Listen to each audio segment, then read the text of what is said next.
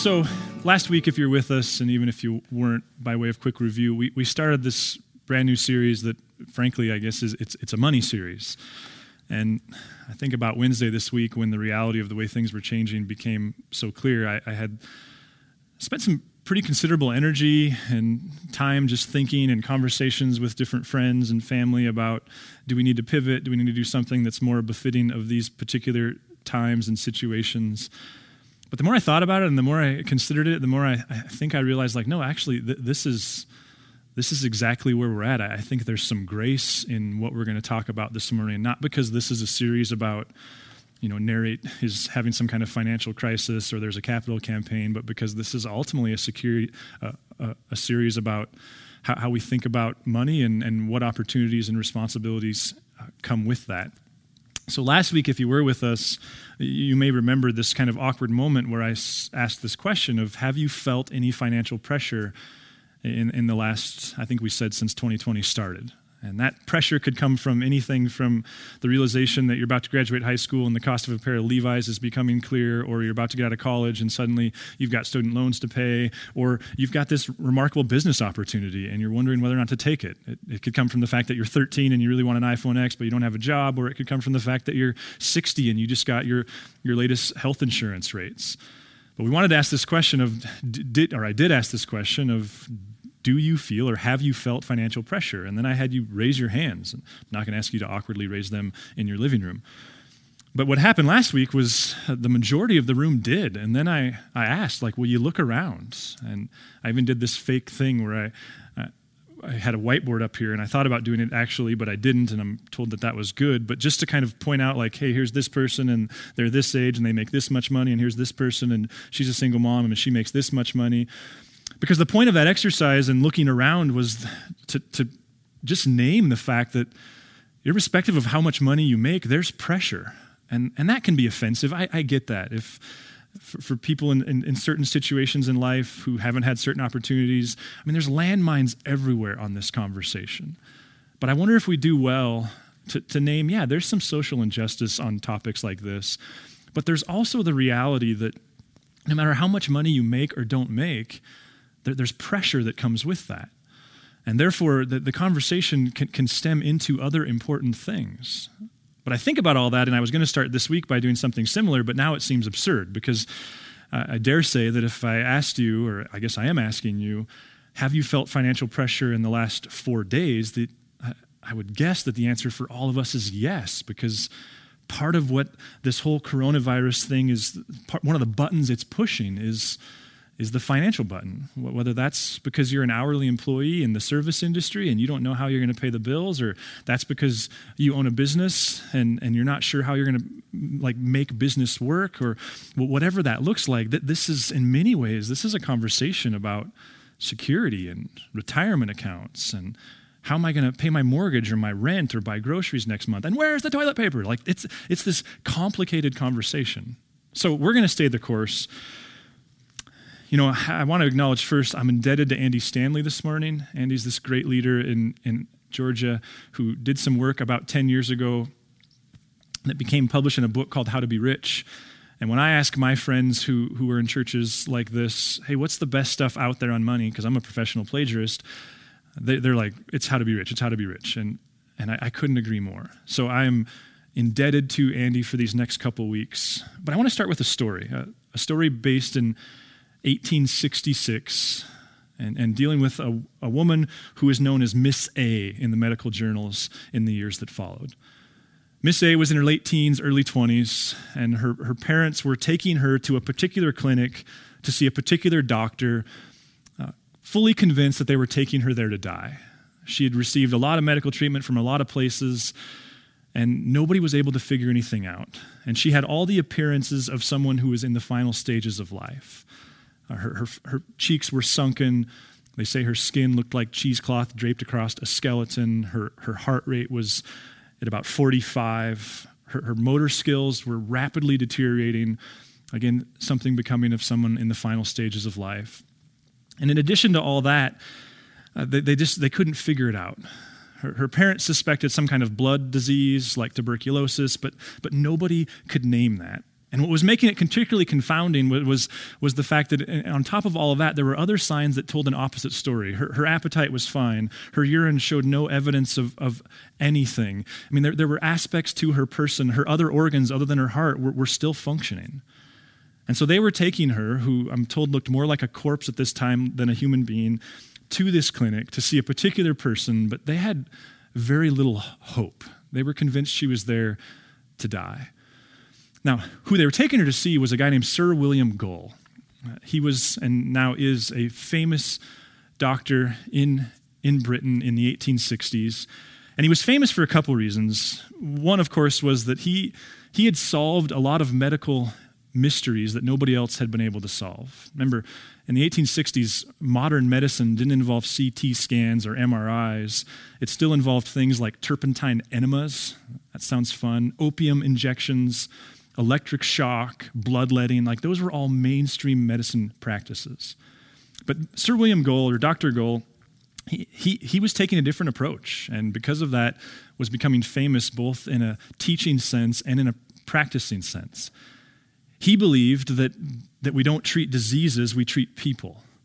He believed that medical people would do better to do nothing and observe than do something so they could say they tried something. He had this abiding passion that we should listen and observe and pay attention to what's going on before we act as doctors. I don't know why I'm saying we, because I'm certainly not a doctor. There's one rather famous story where a woman came to his clinic. She was covered in sores. She was completely convinced she was on her deathbed.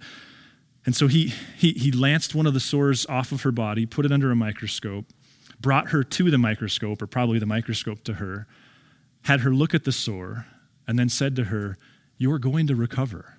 And that's the only medical practice he offered her, and she did, in fact, recover. In fact, this quote directly from him, I think, captures the ethos of the way this doctor practiced. He would say to his students, "Acquaint yourself with the causes that have led up to the disease. Don't guess at them, but know them through and through if you can. And if you do not know them, know that you do not, and still inquire."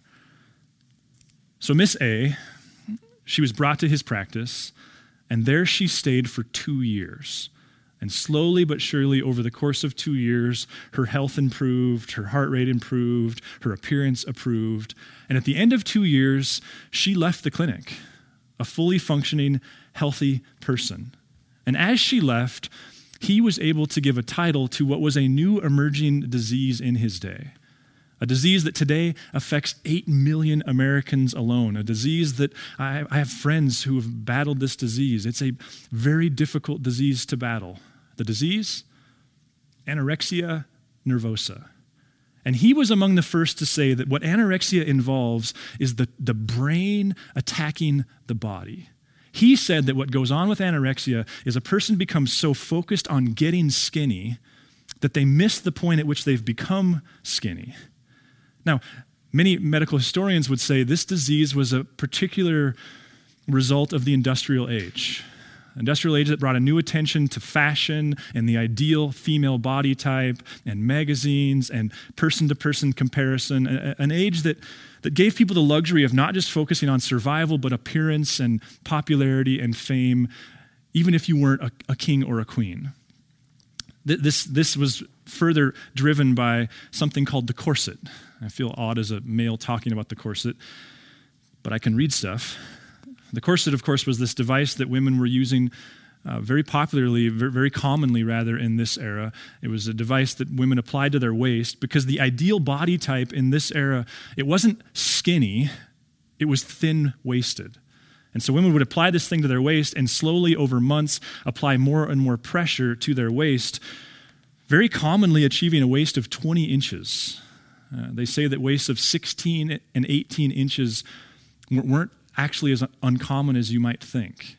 Now, there were side effects, not the least of which was that women, they could only breathe out of the top half of their lung. The bottom half would fill with liquid, and they say that one of the ways that you could identify women who were wearing the corset, which was quite popular, was they had this horrible cough because of the liquid in their lungs. See, what some suggest is that what was going on is there was so much attention on the ideal waist that patients like Miss A got sucked into an unhealthy mindset. A mindset, again, that's so focused on getting skinny that we miss the point at which we've become skinny. But I wonder if we couldn't identify other diseases that are also the result of this industrial age. I wonder if one of those might center around the topic of money and wealth. That just like we can miss the point where we crossed over the line of becoming skinny, I wonder if we can miss the point where we cross over the line of being rich. I was walking with my boys to the health food store sometime this winter. It was one of those winter days where you just had to get out of the house and do something. And we were walking to Real Foods to fill a growler with kombucha. And as I recall, we were right by the middle school, and the boys, they must have been watching something on TikTok or something before we left, because they were talking about rich people and the stuff rich people drive and stuff rich people wear. And it's a little bit of a trigger for me because, frankly, I have a little bit of a response to a negative projection of rich people. And I stopped them and I said, do you realize that not all rich people, in fact, I would dare say most rich people, don't look like and live the way they're portrayed on TV? And they said, what do you mean? And I said, well, I get it. Like, on your screen, they drive glitzy cars and live in glitzy houses and do all this fancy stuff, but like we're surrounded by rich people who don't necessarily live that way. And then I said, and I'm actually picking on my dad here, I said, like, think of Grandpa Steve. And they looked at me and I said, well, Grandpa Steve is, by all accounts, rich. And I knew this one would land with them because I knew that they don't think of him as someone who wears fancy clothes or drives fancy cars. But I said, listen, he's retired from the railroad. He's worked really hard. He has they have several rental properties at this point. I said, he's rich. Now, never mind that we have this joke that it's not uncommon to see him wearing shoes when we go visit him that I threw away when I was in high school. Never mind that he's thrifty in many ways, but he's rich. And I think I had their attention. But I probably should have kept going. I probably should have said, you know who else is rich? Like your mom and I. We are rich. I mean, you're not. You just live in our house. But we're rich. And I'm sure they would have looked at me like, what? And there would have been this opportunity to make several points. Like we work 4 or 5 days a week. And yet we secure food and shelter and medical care for 7 days a week. There's 5 of us in our house, only 2 and sometimes 3, one of them starting to work, but there's 3 out of the 5 of us who work, and yet we all survive. We work 30, 40, 50-hour weeks, but we have 50 hours a week worth of leisure. Like on every level, we're among the most affluent people who have ever lived. I mean, if we make $40,000 a year by current statistics, we're among the top 4% of income earners. Like, I wonder if I'd have done well to just convey to the boys, like, we are, by almost any standard of measurement, rich. I read something this week that really messed with me, and it was this, that the distance between my life and Bill Gates is actually less than the distance between my life and the average person living outside the U.S. Gallup did a poll years ago where they asked people who make $30,000 a year, how much money would you have to make to feel rich? And they said 60. And then they asked people who make $50,000 a year, how much money would you have to make to feel rich? And they said 100. And then they asked people who make $100,000 a year, how much money do you have to make to feel rich? And they said 200, which means the answer to the question of how much money do you need to feel rich is what? It's more. It's always more. Money Magazine picked that idea up, and they asked actual millionaires, how much money do you have to be rich? And their answer was $5 million in liquid assets to be rich. But all of this comes back to this point of what if you and I, what if by almost any metric, what if we're rich? Now, my point there would not be guilt, and I understand that oftentimes on topics like this, it feels like we're driving for guilt, but I don't think that's what Jesus drives for. I don't think that's what I don't think that's what the Bible drives for. I wonder if what it's driving for is responsibility, generosity. I mean, sure, we can pick and choose a little bit. Jesus had his story about the rich young ruler, go sell everything. But we also know, thanks to the Gospel of Luke, that Jesus had affluent people who supported his ministry We know from Paul's letters that he didn't demonize wealth. He made it an opportunity, a responsibility. In fact, in one of Paul's letters to Timothy, and if you're not familiar with the layout of the New Testament, of course, Jesus' life and death and resurrection changed the world. It convinced many people that this Jewish Messiah wasn't just the Jewish king, but he was the king of all people. And so Paul took this message, though it took a while for him to get there. He took this message to the Roman world, and make no mistake about it, part of what he was communicating is Caesar is not king. Jesus is king.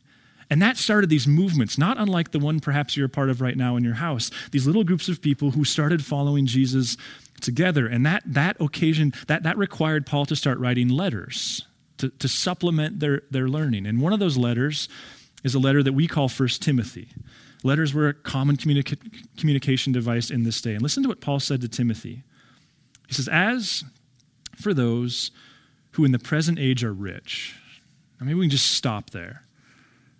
Because what Paul's not doing is condemning them, but what he is doing is naming it. I mean, if we said, hey, only tune into the live feed next week if you're rich, probably all of us would go like, I guess I'll go skiing. He's speaking very directly to rich people. Why? Because he sees it as opportunity. And sure, wealth wasn't as widespread in that day in terms of the way we think about all of us being rich. But listen to what he said next. As for those in the present age who are rich, command them not to be haughty or to set their hopes on the uncertainty of riches, but rather on God who richly provides us with everything for our enjoyment. What is Paul doing?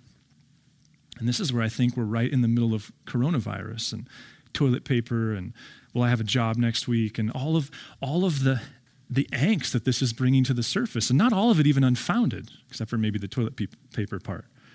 What's Paul doing there? Isn't he graciously, like Jesus would if Paul were Jesus, isn't he's challenging rich people to go, wait a minute, you better be careful.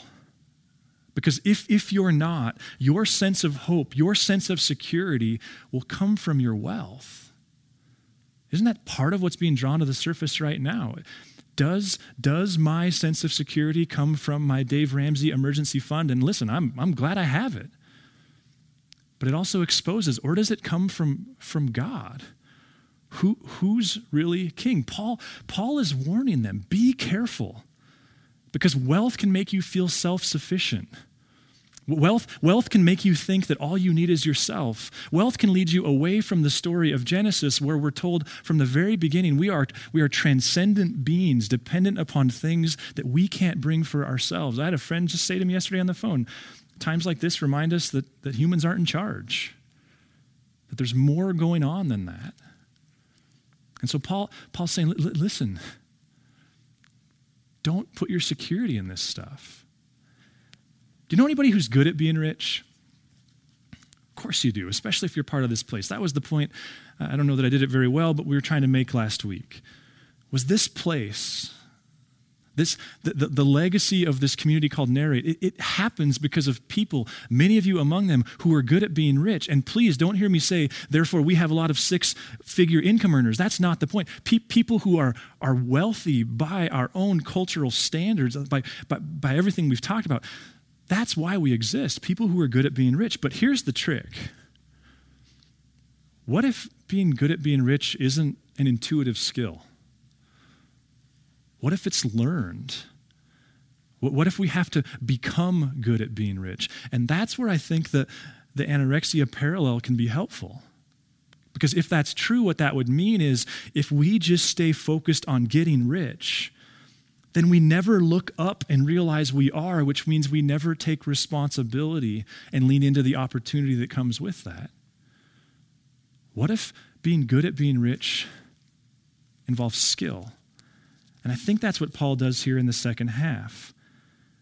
First he says, don't put your security in this stuff, but then watch this. They are to do good, to be rich in good works, generous and ready to share. He's saying you got to do stuff. You know, my own struggle with anxiety is well documented. And here's one of the things that drives me crazy about anxiety. Listen, I love to learn about things that make me anxious. I love to think about and read and talk to therapists about and have conversations with friends. I love to focus on learning about anxiety because the more I learn, the more I'm convinced that I can think my way through the problem. And the reality is, I think the thinking part is important. But in truth, I can't just intellectually solve my anxiety problem. There's something else to it. And that something else is, I've got to be willing to do stuff that gives me anxiety. I've got to create muscle memory. I've got to walk into it. And I wonder if that's what Paul is saying to us, and I wonder if now is not a perfect time to be reminded that value of being generous, it's really not a value until it costs you something. That being good at being rich involves muscle memory. Dallas Willard has this thing called the Golden Triangle, and I created my own online. I couldn't find a good one, so the graphics are poor, but here you have it. This was Dallas Willard's, how does a person become like Christ? What does discipleship or the cruciform life look like? And you can see at the top is the Holy Spirit. And that's Dallas Willard's way of acknowledging that being a Christian involves something that comes from outside of you. That I love the way he says, Christ followers burn grace like a 747 burns fuel at takeoff. That we need God to be formed. But then notice, and I think this is, again, fitting to where we're at, one of his other pieces of the triangle are trials and temptations in everyday life. That we can either see moments that are inconvenient and less than ideal as the enemy, or we can see them as opportunity. That James says, consider it pure joy, my brothers and sisters, whenever you face trials of many kind, because God wants to build in us perseverance. And I don't like to have it built into me, but this is the way we get formed. I got an email from a friend yesterday that was reminding me that, Christianity became a major influence in the Roman Empire precisely because of a moment just like the one we're in with Corona. As the plague was killing people throughout the Roman Empire, Christians didn't run away from it. They brought those people into their house. They saw the opportunity to actually live into what it means to be a generous person. Now, Hannah and I were just talking about that. That's really fun to talk about. In moments like this, it's really difficult to imagine doing. And then the other side of Paul's triangle is this idea of spiritual disciplines, practices, things that we do to form and shape ourselves. So listen, what if we were to embrace what we're going through? Not with some kind of naive happiness, but from a sense of, okay, God, Tommy's represented this to the staff all week. This is going to give us unique opportunities to be the kingdom in our community. We can talk about being rich all we want. Here we have these opportunities. What would happen if we were to reach out to the God who hears cries? The God of the marginalized and the oppressed. What if we were to reawaken that idea of organic kingdom bringing? What does it look like to be good at being rich in this particular moment? What are the practices? I think another way to ask yourself this is, what are the practices in your life, the disciplines that would indicate that you're taking seriously the reality that as a 21st century American, you're rich. And with that comes great opportunity. So here's going to be my prayer for us as we move into this very unique season. God, we're rich. And God, what does it look like for us to steward this moment, this time, these opportunities? I'd like to pray for you. God, there's a lot of emotion going on right now in our community, in our state, in our country, in our world. And I suppose some of that is mapped around human personality and just the different ways that we respond to different things. But Lord, my prayer for us as a community would be that you'd help us learn everything you have for us in this season, that you'd make us creative and brave, that you'd help us differentiate what is an opportunity from you and what is just an opportunity. God, as we think of things like toilet paper, I pray that you'd help us not just think about ourselves, but what it means to to love a neighbor and what it means to be a generous person. Lord, the reality is that we don't know. And God, if what comes from this is a strengthened sense of security and connection with you, then I suppose the appropriate thing would be to welcome it. Pray also for people in our community and in Helena at large who are particularly vulnerable to this because of their health. God, pray that your hand of protection would be over them. And then pray for our hospital and our doctors and nurses and our leaders like Governor Bullock, that you would give them supernatural wisdom, discernment, leadership, that they wouldn't be haunted by the what ifs and could haves, but that they would just lead courageously. We love you, God. Amen. If you would like to learn more about Narrate Church, find us at narratechurch.org or look us up on Facebook and Instagram.